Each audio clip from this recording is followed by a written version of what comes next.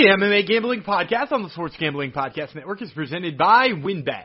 WynnBET is now live in Colorado, Indiana, Michigan, New Jersey, Tennessee, Virginia, and Arizona. From boosted parlays to in-game odds on every major sport, WynnBET has what you need to win. Sign up today to receive a $1,000 risk-free sports bet. Download the WynnBET app now or visit WYNNBet.com and start winning today. We're also brought to you by PrizePicks. PrizePicks is daily fantasy sports simplified. All you have to do is pick your favorite player over and unders to cash in. Head on over to prizepicks.com and use promo code SGP for a 100% instant deposit match. And next, we're brought to you by PropSwap, America's marketplace to buy and sell sports bets. Check out the new PropSwap.com and use promo code SGP on your first deposit to receive up to $500 in bonus cash. And next, we're brought to you by SoBet. Sign up today to bet against your friends and join the social betting revolution at SoBet.io/SGPN. That's SOBET.io/SGPN. And finally, we're brought to you by Better Fantasy. Better Fantasy is a new free-to-play app that allows you to sync your fantasy football league and bet on the head-to-head matchups.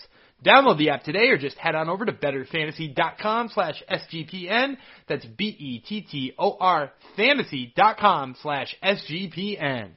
And while you're downloading apps, don't forget to download the SGPN app. It's your home for all of our free picks and podcasts right there in the palm of your hand. Download the SGPN app wherever it is you download apps.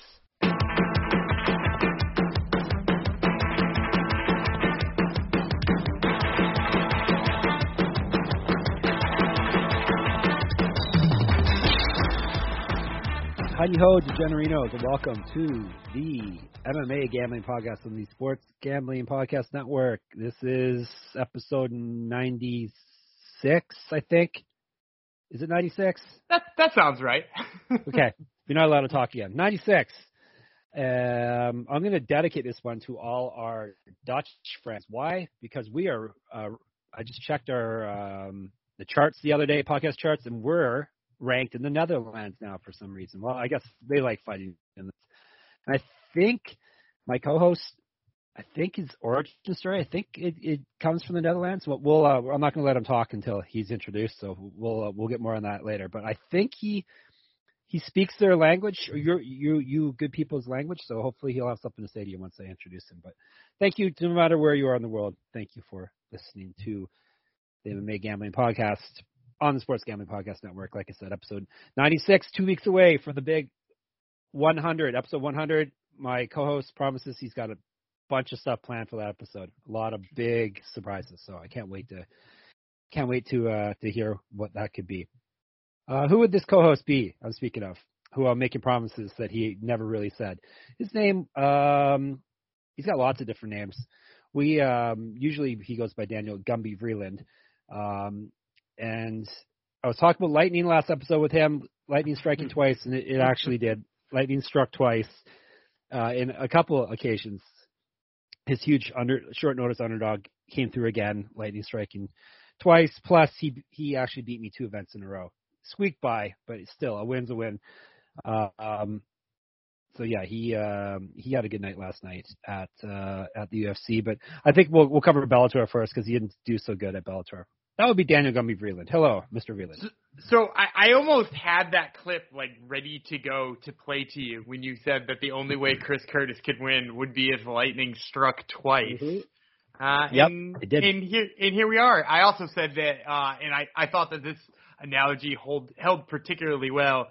It may need to be lightning striking twice, but Brendan Allen is going to play outside with a baseball bat up in the air, and I feel like he did exactly that.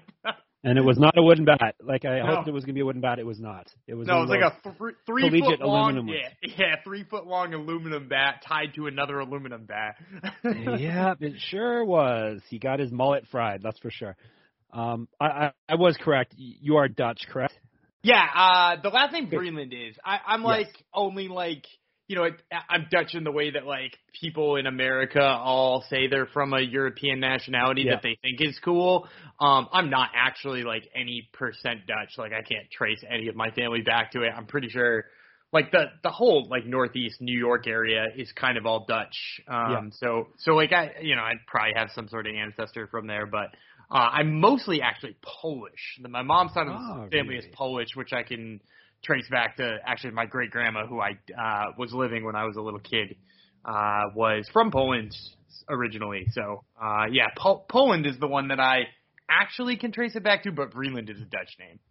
Well, we are not ranked in Poland right now. So do you have something you want to say to the people in Netherlands, Dan, in their native tongue? There's very few phrases I've remembered of when I tried to learn Dutch, because I went to Amsterdam for a little while, and I tried to learn a whole bunch of things, and then I went to practice them. They just looked at me stupidly and then said the words in English. They're like, "Do you mean thank you?" But since we're charting in the Netherlands, I'd just like to say to all of our Dutch listeners, bedankjewel, which I'm pretty sure, if I'm saying it correctly, means thank you. It sounds funny regardless. It doesn't matter. I don't care if it's right or wrong. That's a funny sound and expression. I remember bedankjewel and ik ben in Shieldpod from my language learning software, which means the very convenient phrase, I am a turtle. Yes, of course. That always comes in handy. So, yeah, let's break down Bellator first, Dan, because Bellator went well for you, right? Bellator 272 on Friday night? I mean, not bad. I went 2 of 5. No, it wasn't horrible. I went 2 of 5 and hit a 170 underdog. And let's be honest real quick, too. All-time bad beat in the main event, right? Yes. Like, I mean, Kyoji Horiguchi is beating the ever-living hell out of Sergio Pettis. I think Grobka Hitman, posted on Twitter like 4 seconds before Pettis landed that blow with the spinning back fist. If you haven't seen it, Twitter it. It's worth looking up. But like 4 seconds before that happened, Grobka Hitman posted like, Pettis is going to need a miracle in order to win this one. And then and there you go. And then shortly thereafter, he was like, well, there it is, a miracle. Yep. That doesn't – maybe I'm just salty, but that just doesn't impress me. Like getting dominated for like 20 minutes or whatever, and then like someone's like you hit a Hail Mary or you hit like a full court shot in basketball and you stole a game, like that doesn't really impress me too much. I know it takes more skill than that to – it wasn't just a lucky fling or anything like that. But yeah, I come away more impressed by Horiguchi than I do with Pettis. Yeah, well, and the funny thing for me, too, so I think the basketball analogy with a full court heave is probably not as good of an analogy as it could be because at least in that case you were close. Like Pettis wasn't even close. It's like the only sport in the whole world, along with boxing, where you could be getting the ever-living hell beat out of you in like 1 second changes that. It could be like getting beat by 15 in baseball and hitting a home run, and they're like, well, I guess you win. So, and that's exactly what he did. So, props to him for actually doing it, and props to him for winning. But yeah, you're right. I don't like Pettis any more than I did before. They're going into a Grand Prix right now in the bantamweight division where the winner gets the championship. I have to imagine Kyoji Horiguchi goes into that as the favorite to win it, not Pettis. If Pettis makes it to the finals against Horiguchi, I expect him to get stomped. But I'm not even sure I'll pick him to make it to the finals when the bracket comes out, depending on who he's facing off with. So, ultimately a really bad beat for anybody who had money on Horiguchi. But, that's sometimes in MMA, these things happen. It's true. Are we concerned at all about Horiguchi? It's 2 out of the past 3 fights he's been knocked out. And it's a lightweight class too, which is even more rare. I guess so, but this one, it's not like he's getting hit with blows that don't look like they should knock him out either. This was he spun twice, first of all, because he missed the kick and then just kept spinning. He spun twice and hit him right square on the chin. So if it was one of those knockouts that hit him back near the ear and seemed to have a weird knockout, or maybe I'd worry a little bit more, but I'm less worried about where Horiguchi is right now. Okay, very good. As long as you're not worried, and I won't be worried either. But yeah, that Grand Prix should be pretty fun because bantamweight, there's a lot of good fighters. Yeah, it's one of the only times though I think Bellator whiffed a little bit on their tournament format because they've done some 16-guy tournaments and bantamweight, they have the bantamweights to go one level deeper to add one more layer because they had Josh Hill pick up a huge win earlier in the night and look damn good doing it. And they're like, oh, well, we'll have to keep it in mind in case we need an alternate. And we're like, really, that guy who just put in that kind of performance over Jared Scoggins is just like, we're just going to like shrug our shoulders and say like, well, maybe we'll remember his number. Like, yeah, it seems like a weird move. Yeah. Co-main event, this is the underdog. You have plus 135 because the Canadian didn't screw you. JBC, Jeremy from British Columbia, came through with a win over Manuel Sanchez. He straight 3 rounds to none on the scorecard, grappled his way to victory. I think that's how you predicted that would happen. Did you not? It's pretty much exactly how I predicted it. Now, how bummed out are you that his nickname is Jeremy British Columbia? Yeah, very bad. Not the Bandit. I'm going to go with the Bandit still. The Bandit. Yeah, the Bandit's better. Or we can just pretend JBC stands for Junior Bacon Cheeseburgers. The menu item from Wendy's. Yeah. You see a fair amount of JBCs back in college. Yep. When you're watching your 4 VHS tapes, you had to you couldn't eat the tapes. You had to eat JBCs also. Yeah. So you hit that one. Let me see. What else do we have? I missed on Achilles Mota over Hamill. Hamill looked pretty decent on that one. I did hit on Kruchmer, like out grappling the hell. Yeah, he looked really good. I think getting him at 130 was a steal. And then I missed one other one too. What was the other one I missed? Kamaka came through. Yeah, he looked good. I doubted Kai Kamaka a little bit more than I needed to. That was also an underdog pick that I was hoping on, but.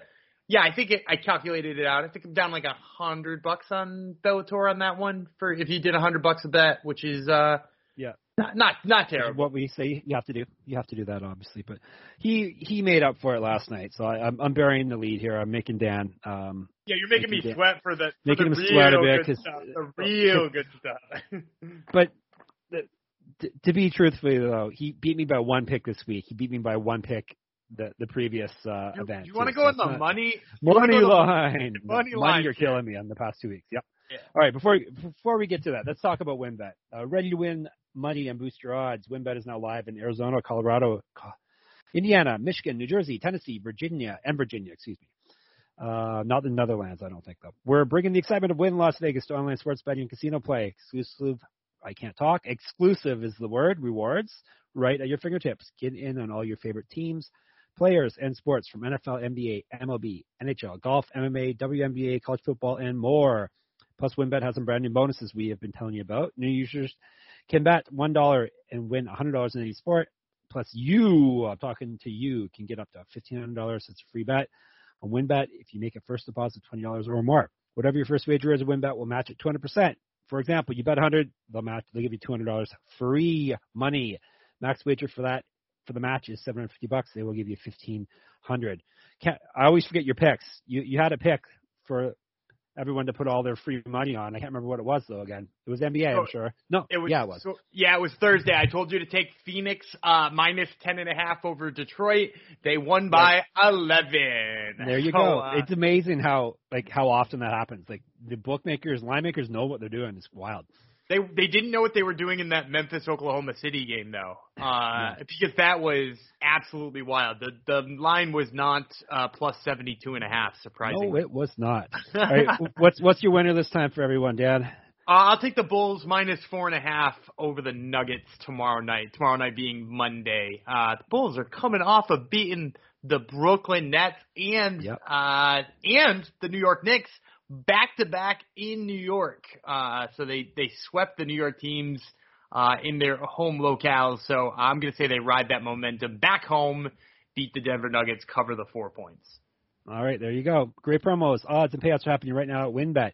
From boosted parlays to live in-game odds in every major sport, we have what you need to win. Ready to play? Sign up today to receive a special offer, risk-free $1,000 sports bet. Bet big, win bigger with WynnBET. Download the WynnBET app now or visit wynnbet.com. Also, we are brought to you by Prize Picks. Prize Picks is the easy way to play daily fantasy. Daily fantasy simplified. You pick 2 to 5 players and an over-under on their projections, and you can win up to 10 times on any entry. Use promo code SGP and receive 100% deposit match up to $100.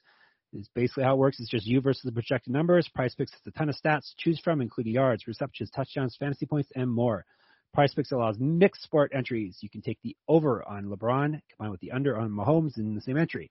PrizePicks offers every sport you can think of, like NFL, college football, NBA, college basketball, MLB, soccer, MMA, and more. PrizePicks has an award-winning, easy-to-use mobile app, both on the App Store and Google Play.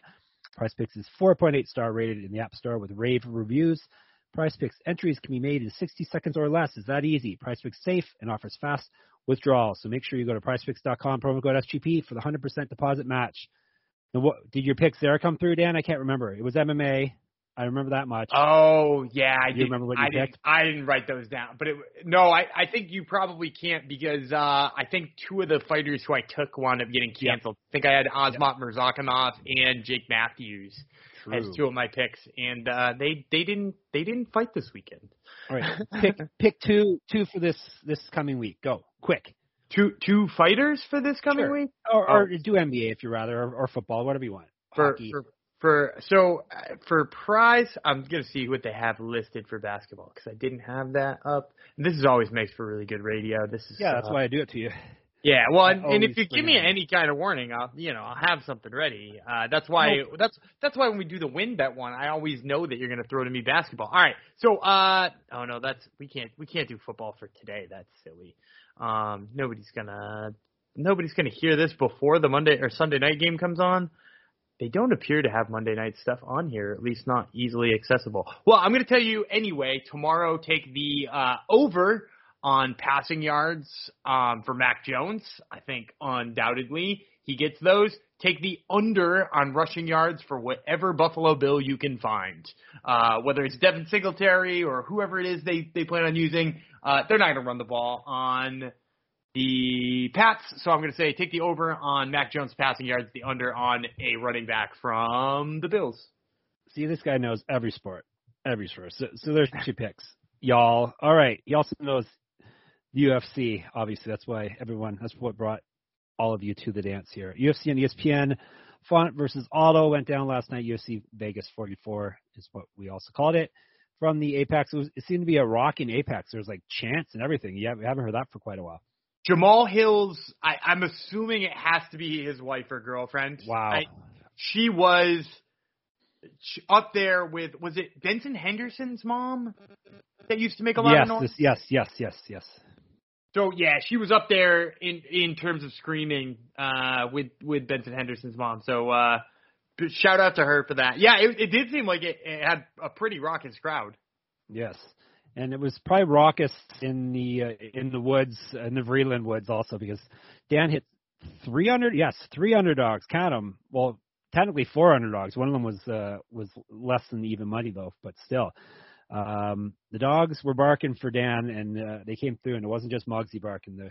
The underdogs came through, especially in the main event where Jose Aldo turned back the clock and almost skunked Rob Font. One judge gave Rob Font 1 round. Other than that, it was 50-45, 50-45, and then, like I said, the one judge 49-46. Font looked good for the first 2 or 3 minutes of the fight, and that was pretty much the only time he looked good. I mean, I will say this about Rob Font in that performance. Like, I think what he did was like very impressive in almost every round. However, he had it was such a good example of how MMA should be scored, in that the amount of strikes and the amount of jabs and stuff like that doesn't matter if you get beaten by a big blow. You know what I mean? And in every round, Jose Aldo had the big blow. Either taking him off his feet with a leg kick, landed a big right hand. He stunned him multiple times. I think he knocked him down 2 or 3 times. Man, just an absolute great performance by Jose Aldo. What else could be said, really? I mean, he was insanely good. Yeah, it wasn't really I wasn't trying to throw shade on Font necessarily. But yeah, he did all he could, and he brought it to Aldo every chance he could. But yeah, Aldo, I don't know if it's really, I guess it changes how I feel about him. I still don't think he's going to win the title or anything like that. But he showed that he's got a lot left in the tank, I guess. Because that was impressive. The only thing that didn't impress me, he seemed like he could have he could have pushed more to actually finish the fight 2 or 3 times, and instead just seemed to settle into grappling and letting Font recover. Like if he'd backed off and really poured it on, it seemed like he could have stopped Font at least twice, maybe 3 times. Yeah, I think he could, but I also think like there were fights earlier in the night that were kind of cautionary tales for that too, right? Like, and we could talk. Yep. We're gonna get to those in a second, but like there was a reason not to empty the tank against Rob Font, who is a guy who is, you know, he's not tons younger than Jose Aldo, but he's got a lot less miles on the tires, and he's just kind of like one of those guys who, you know, like gets better as fights go on and is tougher as fights go on. So like, I get not like just chasing him to the mat and trying to like pour on as much as you can and like go for broke. Especially when you have such good control of where the fight's at. I mean, he did that in the 5th round too, right? He got Rob Font down, and he just like, I'm cool to be in side control here because he's not going to get up and knock me out from side control right now. So, yeah, like I think you're right. I think he could have poured it on a little bit, but man, I don't think that performance needed to be any more impressive than it already was. No, dominating a guy for full 5 rounds is an impressive feat. So. Does it really change where he is in the weight class? Probably not. He's not. Probably won't be getting the next title shot. He only gets title shots after losses anyhow, so that's the way it works. But he called out TJ Dillashaw. That probably makes sense ranking wise and schedule wise and everything else. I think that fight probably makes sense to figure out who's next after next, I guess. Yeah, so I think obviously they have to do the unification bout next, but that one makes perfect sense to be a number 1 contender fight. The only thing I could say is that if TJ Dillashaw is trying to wait out and doesn't think he needs another fight, you could see TJ turn that down, but I don't know if that's smart on TJ's part. I think Aldo comes out looking a lot better doing that to Rob Font than TJ Dillashaw does squeaking out a win over Corey Sandhagen. Yes. Regardless of how you feel about Sandhagen, like if it were up to me and you know, Aljamain Sterling was not going to be ready next, man, I think Aldo may have jumped for that fight with Petr Yan, the rematch with Petr Yan, before I'd give it to Dillashaw. Like he looked that much better in doing so. So yeah, I think him versus Dillashaw is really the only fight that makes sense. Yep, for sure. All right, so Dan hit that one. What did you get for that? Plus 115, I think. Yeah, that was one of your little dogs. You have bigger ones coming. And that was one of the ones where you told me that Aldo was old and washed, and there's no way he could handle the speed of Rod. He kind of looked at the starting though. Don't you think the starting of the fight he kind of looked at? Yeah, he looked slower. But then like you remember that like he is a little bit slower, but he does hit like a truck too. Which like ultimately was the difference maker here. Yep, no doubt. The main card was not kind to me. It was like I was 2-4 of the main card. Dan was the opposite, 4-2. So I did get the co-main event right, and Dan got it wrong. Rafael Fiziev outstruck his former training partner and friend Brad Riddell. I got minus 120 on that one.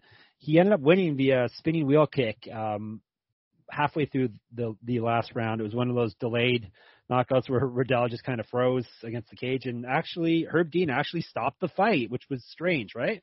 Great stoppage by Herb Dean. Like I know we rag on him all the time, but like part of ragging on somebody all the time also needs to be giving him credit where credit is due. Because Riddell, I'm pretty sure like verbally tapped there. I think that would be look like it. Like his body language was like, oh, I shouldn't be in here anymore. And he seems to like wave. I like watched it back a couple of times. And I'm like, oh, it looks like he's actually asking them to end the fight, which is wild that Herb Dean did, because usually when somebody looks even remotely awake, Herb Dean's like, oh, he's good. So like, props to him for getting in there and stopping it right away. Props for Fiziev not, doing too much damage in the follow up. Like, altogether. And hey, Fiziev looks like the real deal there now too. He wins a performance bonus, which is worth mentioning. They gave out extra performance bonuses, which is really cool. What was with that?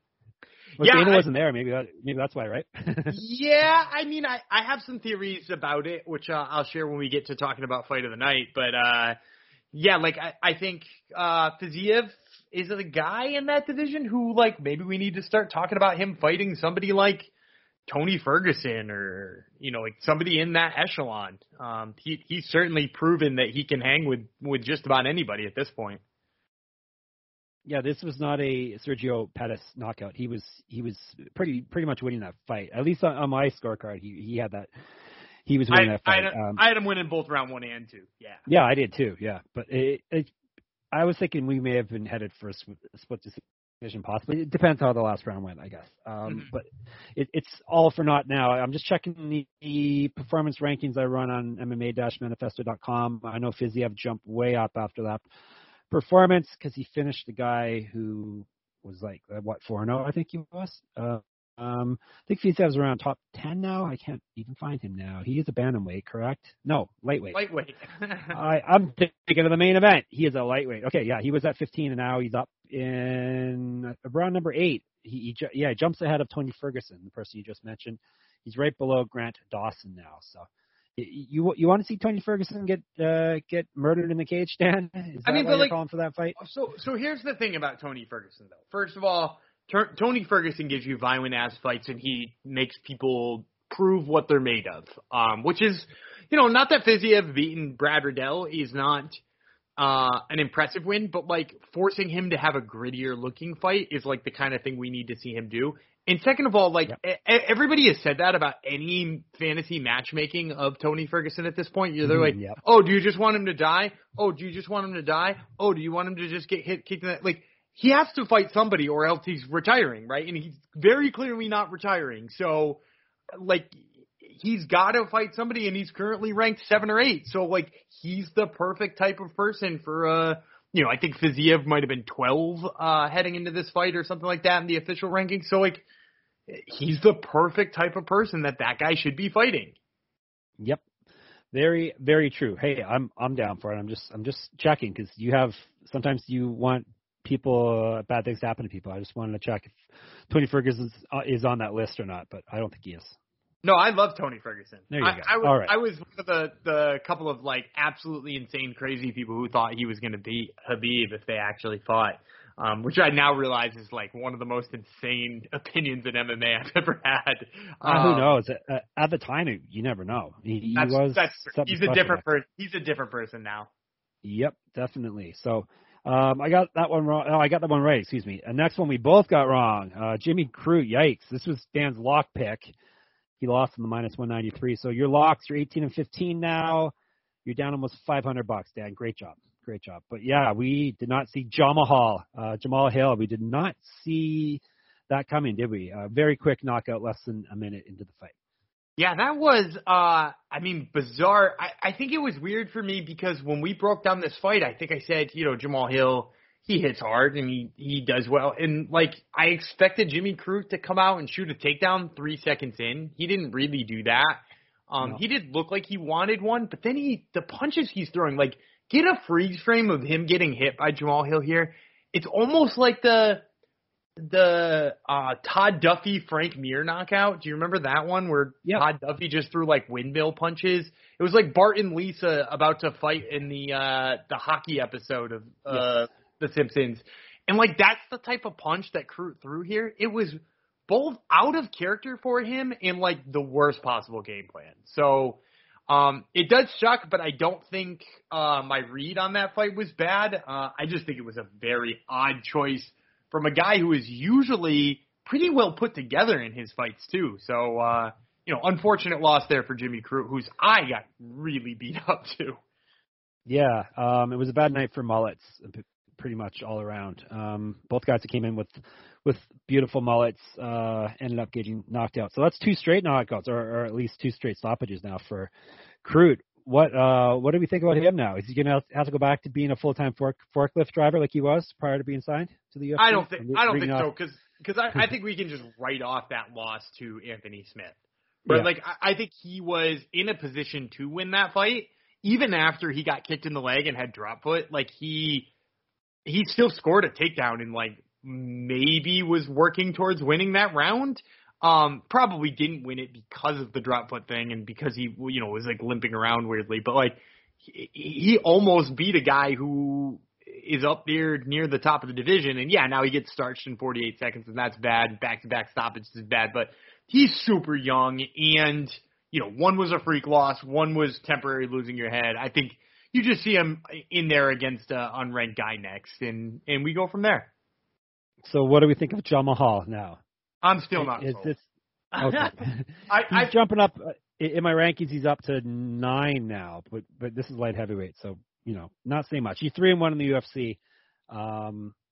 Has some nice wins, but yeah, it's hard to be sold on the guy. If I had stock in him, which I don't, I would be selling it because he is. Everybody's high on him now. I saw a whole bunch of people tweeting. I can't remember who it was. Somebody I followed was tweeting, Jamal Hill will be a UFC champ one day. Mark my words, or save this tweet, or what.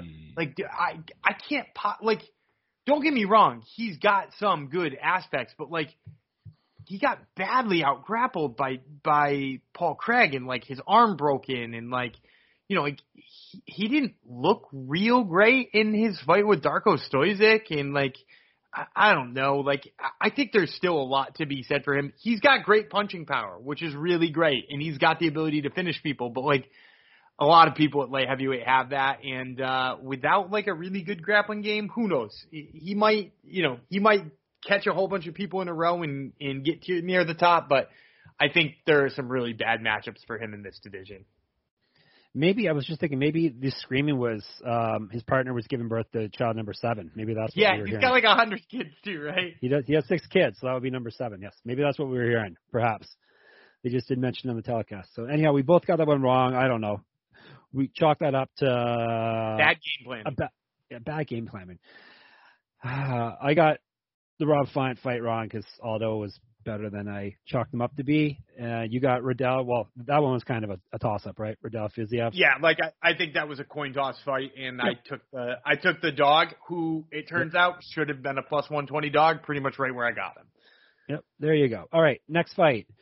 Yeah, I love this fight so much. Clay Guida submitted Leonardo Santos in the second round because referee Keith Peterson had a whole bunch of his cigarette money on Clay Guida. Apparently, he listened to the last podcast and was following Gumby's lead here because that fight should have been stopped multiple times in the first round. That's some nonsense, Keith Peterson. It is. I just to be clear, I'm just joking. I don't know if Keith Peterson bets on fights with cigarette money or any money for that matter. But yes, that fight should have been stopped multiple times. Correct? Yeah, it was terrible reffing, but also. It was one of the coolest things I've ever seen since they've started posting live gambling odds, because Guida comes into that fight, right? A plus one, what did I get him at? Plus 125 dog? Plus 150. Yeah. So he comes in as a plus 150 dog, gets the pants beat off of him in round 1 to the point where if he didn't get that takedown near the end, you'd probably argue it was a 10-8.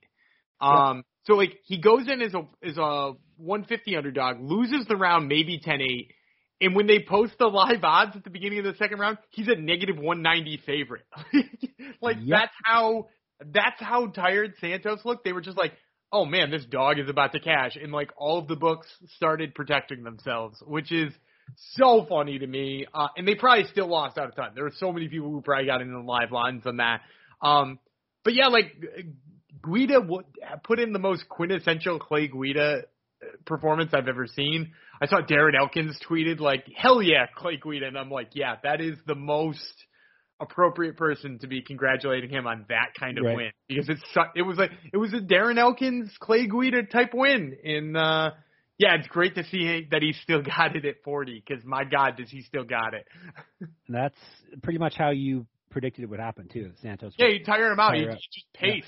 Yeah. he was going to tire him out by getting beat to death for the first round, but no, I thought he'd try to wrestle him into the point where he was tired, but instead he took punches to his own face until he was tired. And it was weird. Santos didn't he wasn't visibly tired, but he just I don't think he looked visibly tired to me, but he just stopped moving. He stopped doing anything. His limbs stopped working. He wasn't doing the big breaths that like people Yeah. see, or Yeah. hands down that people see, or mouth open that people see. It was just like his limbs didn't work anymore. Yeah, he just stopped. He just stopped doing anything. Like So- immediately somebody- after when the fight wasn't stopped, he just stopped being. Somebody unplugged the controller. That's basically what happened. Yes, exactly. Yes, that is exactly what happened. All right, so Dan got a lucky plus 150 there. That was a well thought out 150. It happened exactly the way you predicted it, but it shouldn't have happened, is what I'm saying. The next one. Oh boy, exactly how the I next predicted one. it as well. Did it happen? Chris Curtis, exactly as I lightning. predicted? Brendan Allen mullet once again. Yeah, he seemed to be taking Chris Curtis way too lightly, which I didn't enjoy seeing when the fight started. And he got himself TKO'd in the second round pretty violently. Chris Curtis did it again. I think Allen just did not take this fight seriously enough, and Curtis got Dan plus 280 and got me a minus $100. Yeah, I would say a little bit of him not taking him seriously enough, and a little bit of, and I said this on the podcast too, I expect him to have an enormous grappling advantage and to stupidly not go to it at the regularity he did, because that's what he did against Punahele Soriano. Since he's moved to Sanford MMA, and I don't want to blame Sanford MMA, because later on the show, I'm going to sing their praises about how they turned a fighter's career around.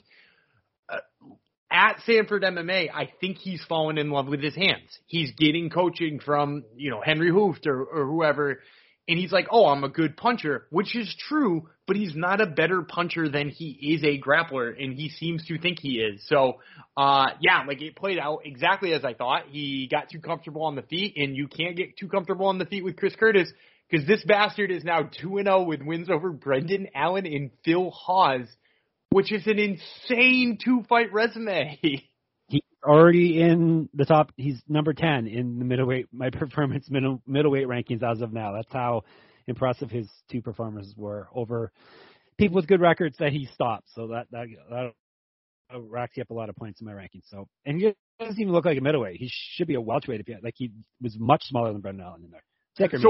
So when I interviewed him, oh God, I wish I could remember exactly when it was. It was before his first fight in the UFC, but before he beat Phil Hawes.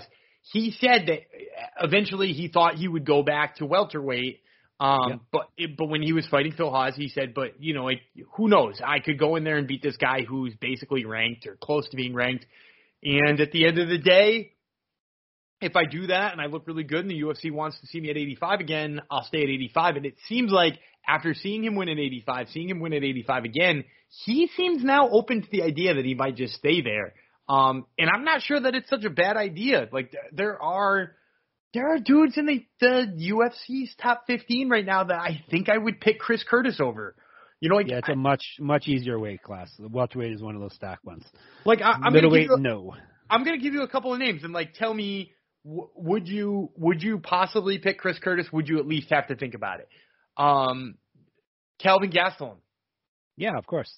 I would consider it for sure because you would get a good number on that too. Yeah, Brad Tavares. Yes, definitely. Yeah, Kevin Holland. It's hard because Holland is so big and long, but yeah, that's a tough one. Chris Weidman. Of course, I'm going to pick against Chris Weidman. Chris Weidman is going to get knocked out. So I just read you four names that are between 10 and 15 in the rankings, and I'd pick them to beat a lot of those dudes. I might not pick them to beat guys like Jack Hermanson or Sean Strickland or Paulo Costa yet, but who knows what he does with a win over Kelvin Gastelum or something like that. A month ago, he wasn't in the UFC basically. Yeah. Well, his first fight was a month minus a day. It was November the 6th was his first fight on short notice. So basically a month ago, he was not even employed by this organization. Now he's got 2 highlight wins and 2 bonuses. He got another 50K.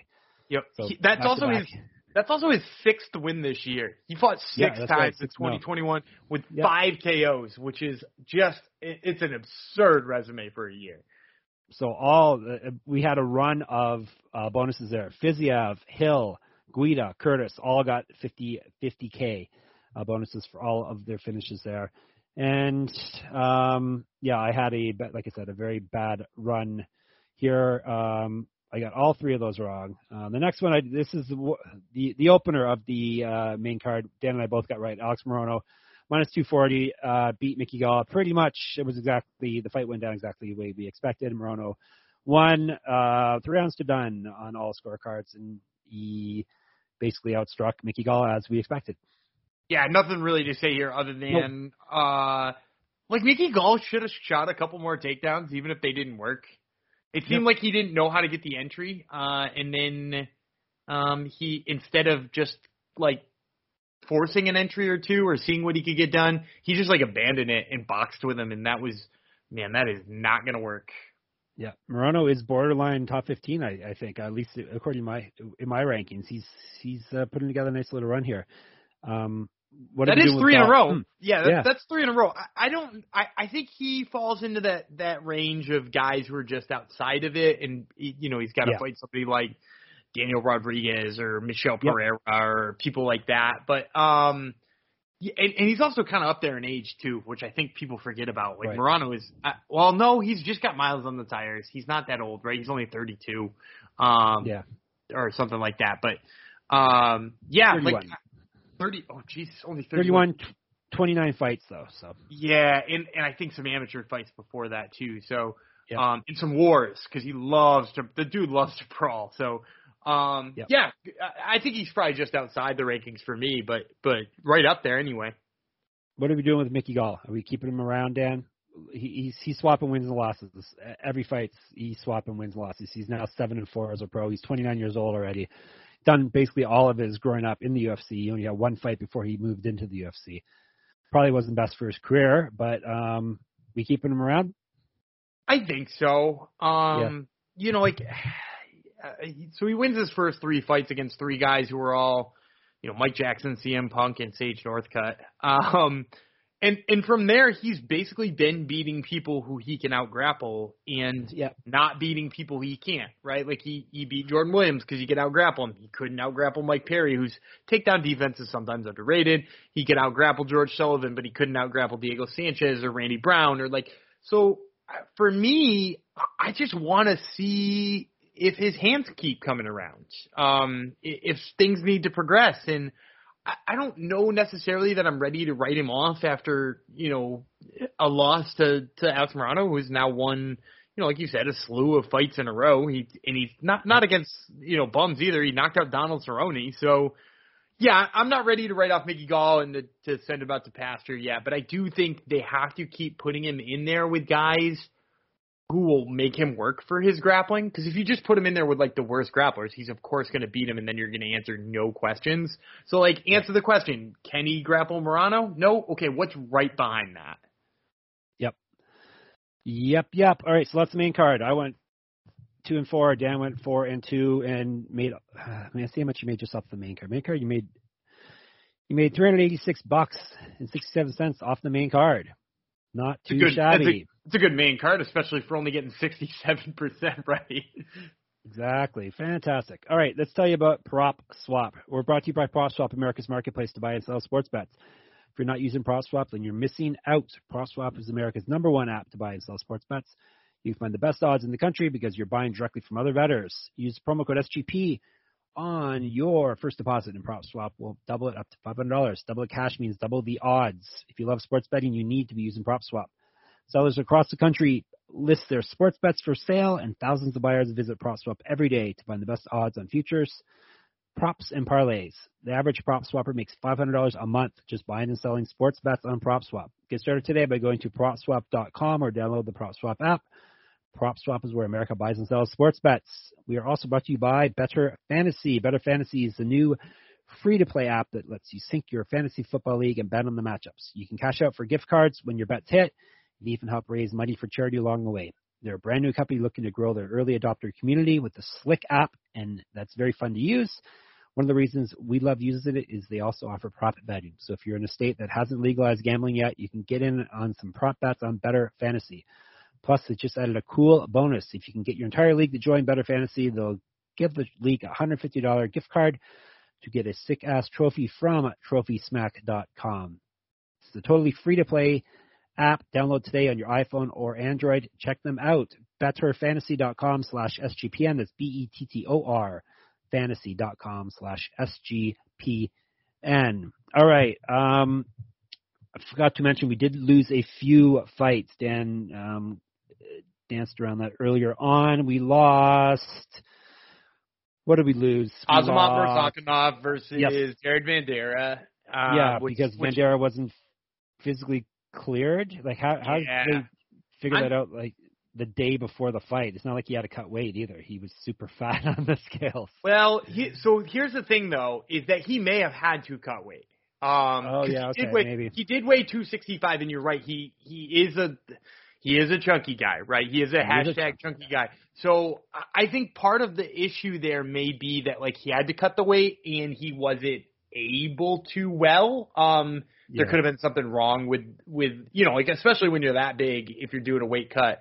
I can imagine something going wrong with kidneys or something like that. So he wasn't medically cleared. He could have also just gotten an ID or something like that stupidly, and they caught him on it like right after weigh-ins. So that one got canceled, and then we also lost Jeremiah Wells. One of his cornermen tested positive for COVID. Not his head coach, his head coach was very forward about stating. Not his head coach, and his fight with Jake Matthews was pulled. I'm kind of hoping they just stick that at the Apex on the last card of the year. Because as long as Jeremiah Wells obviously doesn't wind up with COVID, because man, that would suck for Jake Matthews to fly all this way, not get a fight in. So hopefully they can just do something where he stays in Vegas for a couple weeks and we get to see that fight after all. Matthews was my lock pick, by the way, so I didn't have a lock pick come through this week. I'd rather just see Murzakanov fight at his proper weight class, light heavyweight. So hopefully they'll just do that next for him, and hopefully soon. All right, so we ended up doing all the work for 15 fights. I did all the writing for 15 fights, all the research, and we ended up only having 13 come through. So on to the prelims. Dusko Todorovic, TKO to Maki Pitolo, 434 into the first round. I was way off in this one. Todorovic looked way better than Pitolo, so my one of my lone underdog picks did not come through. Dance, of course, came through. He had Dusko. Yeah, to me, Pitolo's just like, man, I never, again, I don't think I ever call for people's job, or I try not to be, but like, it's pretty wild that Maki Pitolo still has a job in the UFC, and I know he's like fun. I'm sure he doesn't anymore. Well, you say that though, but like, Impa Kasangane got fired before him and beat the hell out of him.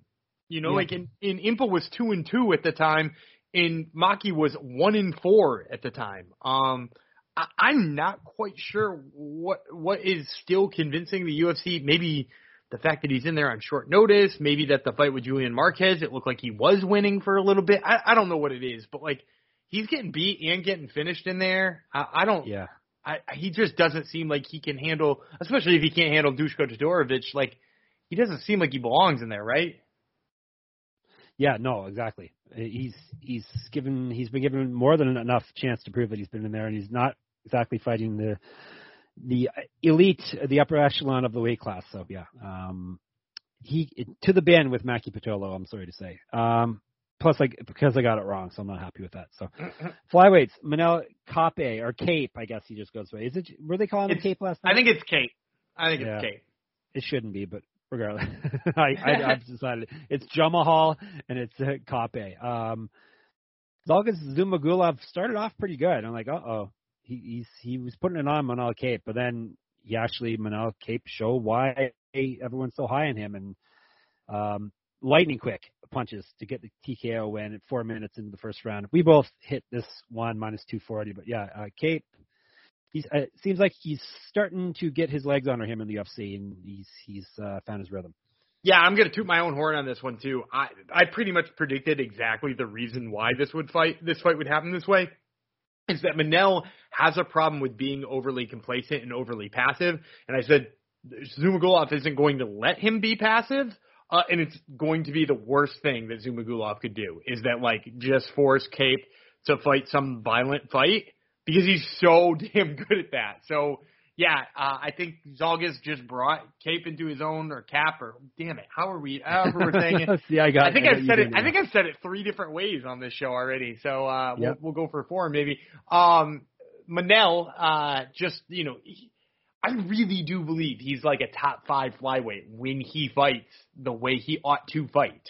And I think we saw it a little bit here. I'm pumped to see him fight again. He definitely belongs in the flyweight rankings now. And this performance really showed it. Yep. One of those, not super stacked weight classes. So he definitely can jump up the rankings very quickly. Hey, the next pick I actually got right and you got wrong. You didn't just do so good in the prelims, Dan. So luckily you don't host a podcast where you make picks in the prelims, right? Because that would be pretty bad. Yeah, that would be kind of embarrassing. Especially if people screwed you over again, you had to do the show by yourself. Yeah, he didn't screw me over, but that's a different show for another time. People have things come up sometimes, Jeff. I know. Hey, I do it to you all the time, Dan. Don't you know it? It always seems to be Dan's on the other end of it. But anyhow, welterweights, Brian Barberena, Darian Weeks. Weeks was game, but Barberena got going, made it into a ugly Bam Bam type of fight and won 2 rounds, 2-1. Yeah, it was a veteran win for Brian Barberena. Yes. Yeah, that was counting on, and I got it. And that's pretty much the only thing to say about it. And I was thinking Weeks' athleticism would play up high enough to score some dog money there, and it just did not. So I'm really excited to see him on a full camp, though. I think he's definitely very promising. Yeah, it was that was a tough matchup, fighting a dog that will bring it to you the whole fight, and you didn't have a training camp. So, all right, I got the next one right. I had a nice little streak here. I actually got three fights in a row, and 2 of them Dad didn't get. Cheyenne Vlismas looked very good against Valerie Martin, -190. Hit that pick. She won 30-27, 29-28, 29-28. Basically was picking apart Martin on the feet and had rock solid takedown defense. Wouldn't let Martin get her wrestling or grappling going whatsoever. So I think you said you wanted to talk about bonuses. This one fight of the night, which I don't get. I would have had at least a couple other fights ahead of this one. Yeah, well, here's the thing that I wanted to talk about with that too, is that I'm always in on giving a bonus to people lower down on the card, right, who seemingly wouldn't get the bonus, right? If there's a big knockout, we're going to talk about Vince Morales in a second, and I didn't pick him to win. I'm a little bummed he didn't get a performance bonus. And not that Clay Guida didn't deserve one, but man, 50,000 to Vince Morales is a lot different than what 50,000 is to Clay Guida. So he's a carpenter, for crying out loud. He doesn't need money. He also has his own chartered fishing company. Do you know this? Yeah, yes, I did know that. Yeah, Grills and Thrills, I believe, where he takes you and a member of Team Alpha Male out on a fishing trip, so you get to go fishing with Oh, wouldn't you love that, Dan? Me and I know I hate on Team Alpha Male quite a bit, but next week, if you're listening to the Top Turtle MMA podcast, which should be out in a couple of days, there may or may not be an interview with me and a member of Team Alpha Male. So, yeah. Did you air your grievances, Dan? I didn't, because he's actually one of the few. I can just spoil it. I spoke with Josh Emmett this week. He's one of the few Team Alpha Male guys I'm a fan of. Although Clay Guida's a Team Alpha Male guy now. Yeah, they're picking up some weird. It's strange. Because isn't Elkins there too? Yeah, it's always, and then they have a bunch of Asian Song fighters. Song Yadong fights out of there now. It's a real random group of fighters, but hey, they seem to be doing okay again. So so you think Vlismas and Martin got the bonus because they need the money? I don't know, but okay. So yeah, let's get back to the actual point. Other than that, I hate Alpha Male. I like when people early on the fight card get it, but tell me in what world was that a more fun fight to watch than William Knight versus Alonzo Minifield? Yeah, which was fucking chaos. Or Fiziev versus Riddell, or even the main event. Main event was.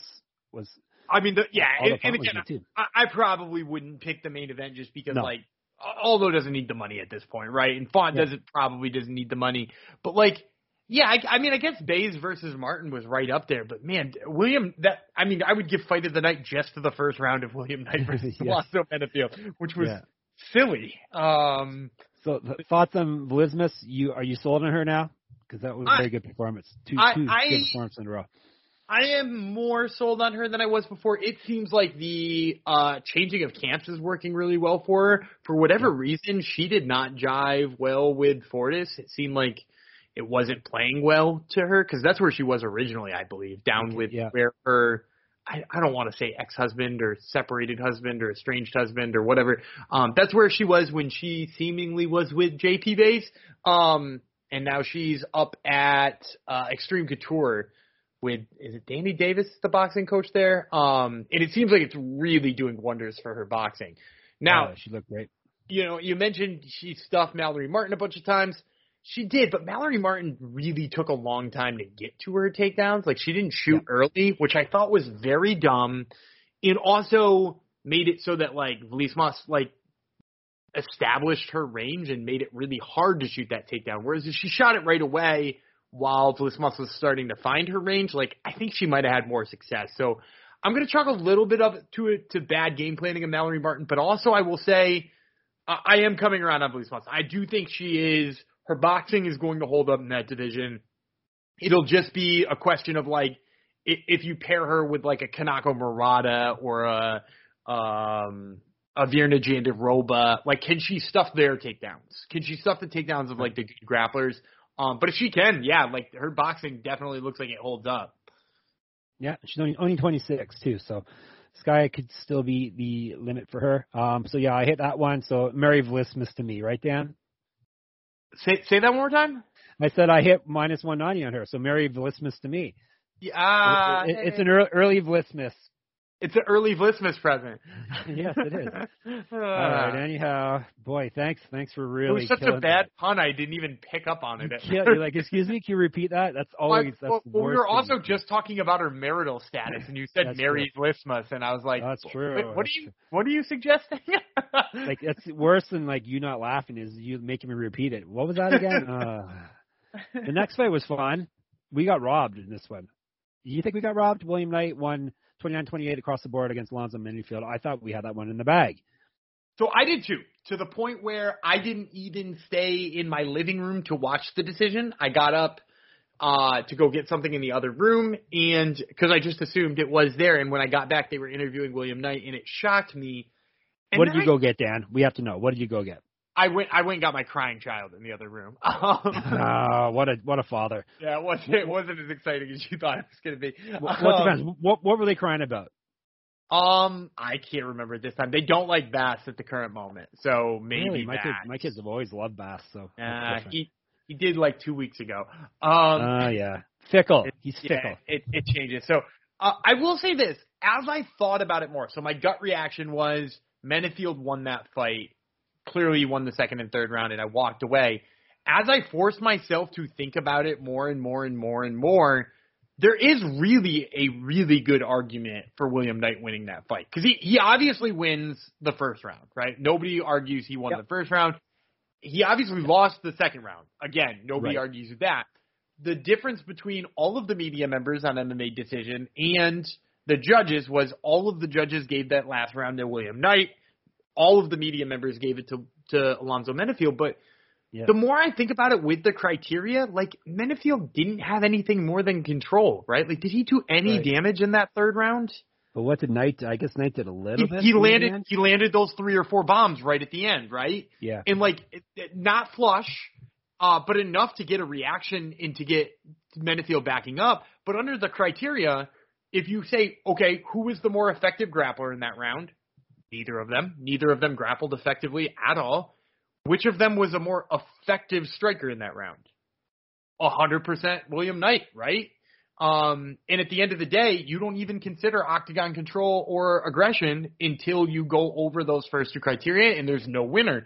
So, in my opinion, after thinking about it, I do think William Knight was the more effective striker in round number 3. So while I'd like to cry robbery here, and my initial reaction was the same as yours, it was robbery. Yeah.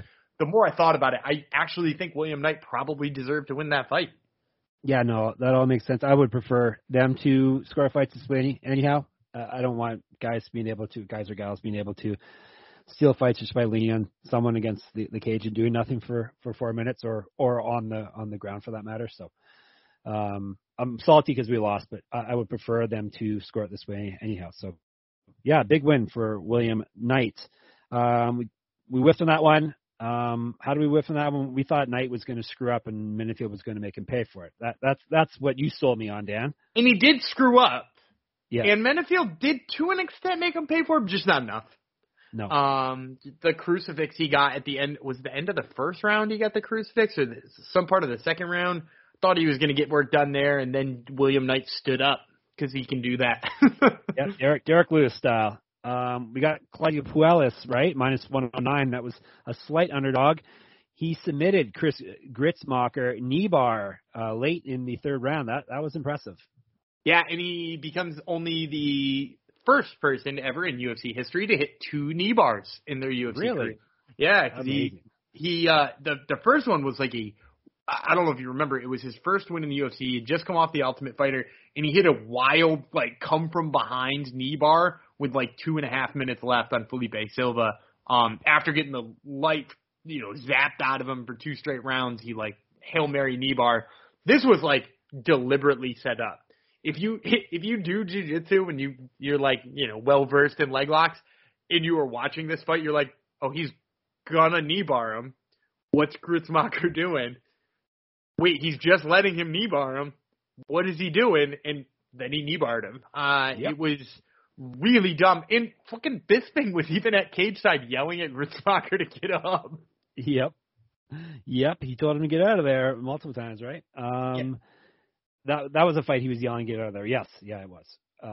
No, was that the fight he kept Yeah, yelling? that was the one where he was like, yeah. hey, get out of there. Yes, Get out of there. And then he didn't, and he got submitted. Yeah. So we got that one right. Knight did not start off well. We got to follow these patterns more often, Dan. Luis Smolka, coming off a win, he's going to lose. That's just the way it goes. He's one of those guys, and he lost. Minus 145, he lost to Vince Morales, who KO'd him with punches 2 minutes into the fight. Yeah, you usually ask, why did we get this one wrong? Yes, why did we get and this one? We were wavering on this one a bit.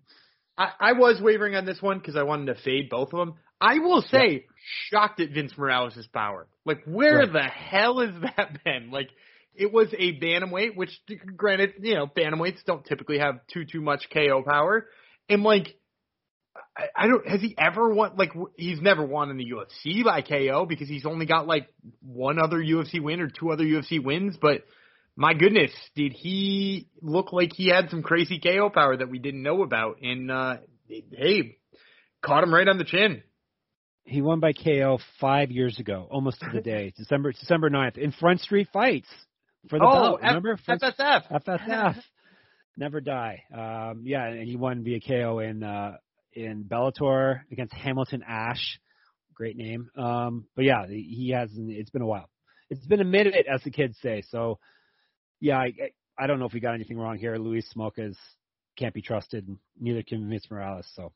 It was a bantamweight curtain jerker.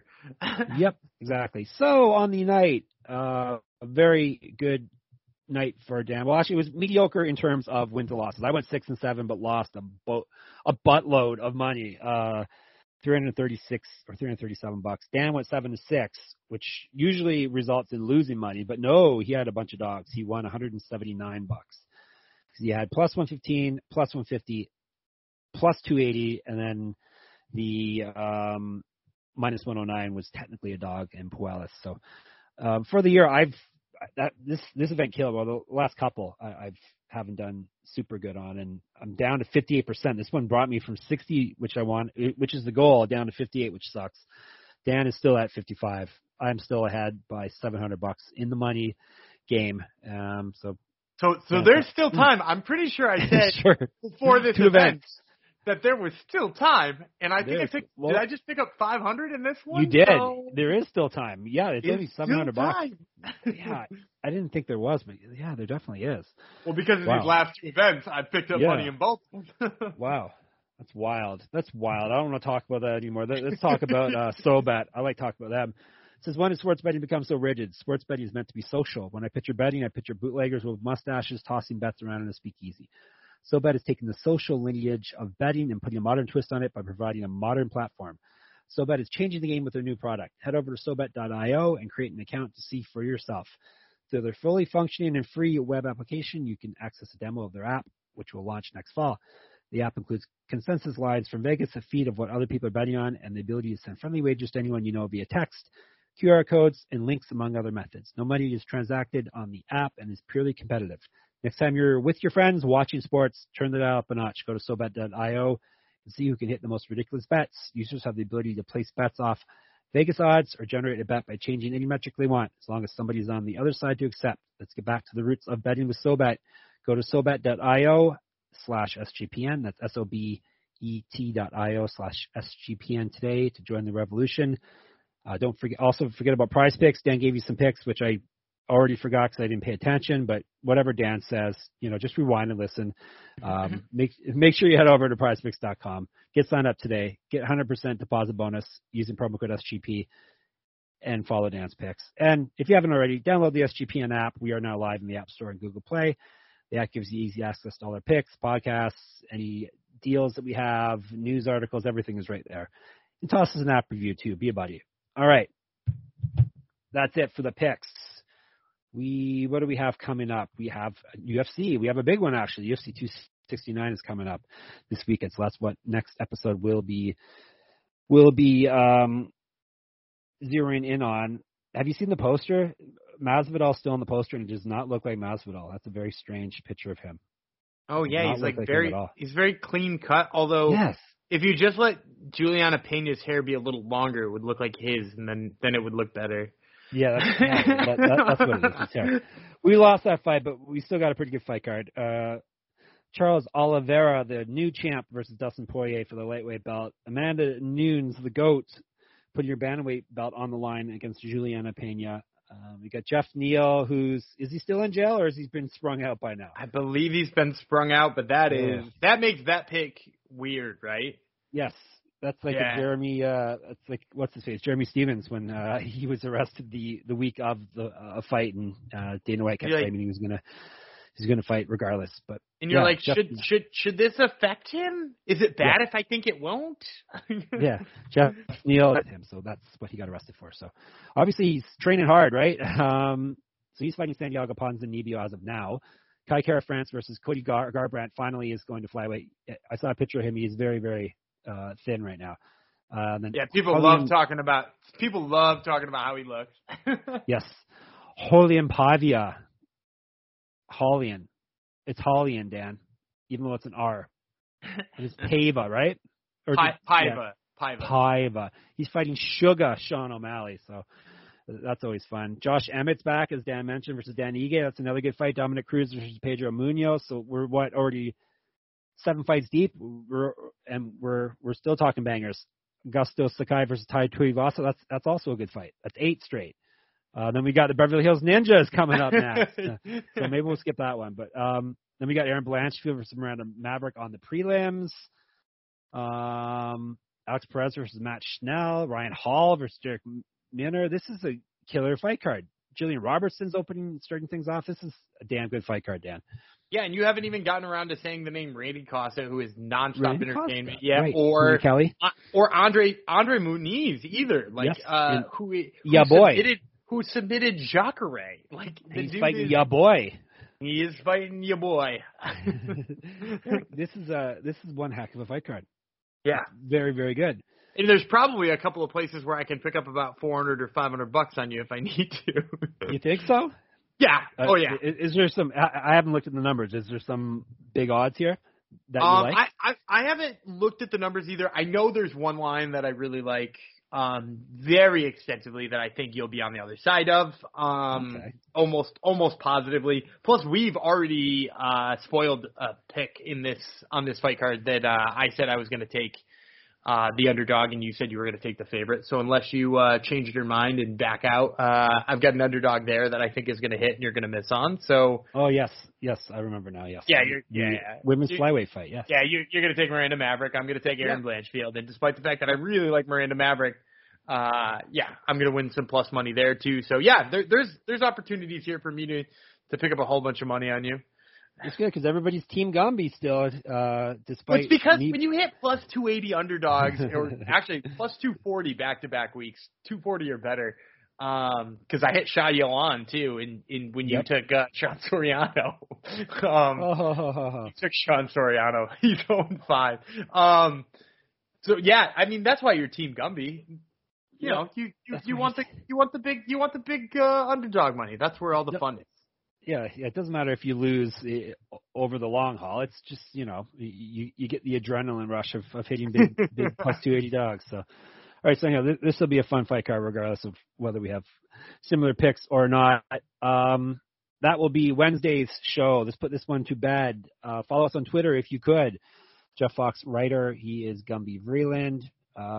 Join up the SGPN Slack channel. It's always lots of fun in there. There's channels for everything, including fights. So get on that. And read our stuff, sportsgamblingpodcast.com and MMA-manifesto.com, and subscribe to the MMA Gambling Podcast feed so you can get us in your ear holes the second I post the podcast rather than waiting for it to go out on the SGPN feed. That is it. And this is the time of the show where I let Dan say goodbye, and he always screws it up. So here we go, Dan. Say goodbye to the people. I'm Daniel Gumby Vreeland. He is Juicy J. Jeff Fox, and we will catch you on Wednesday.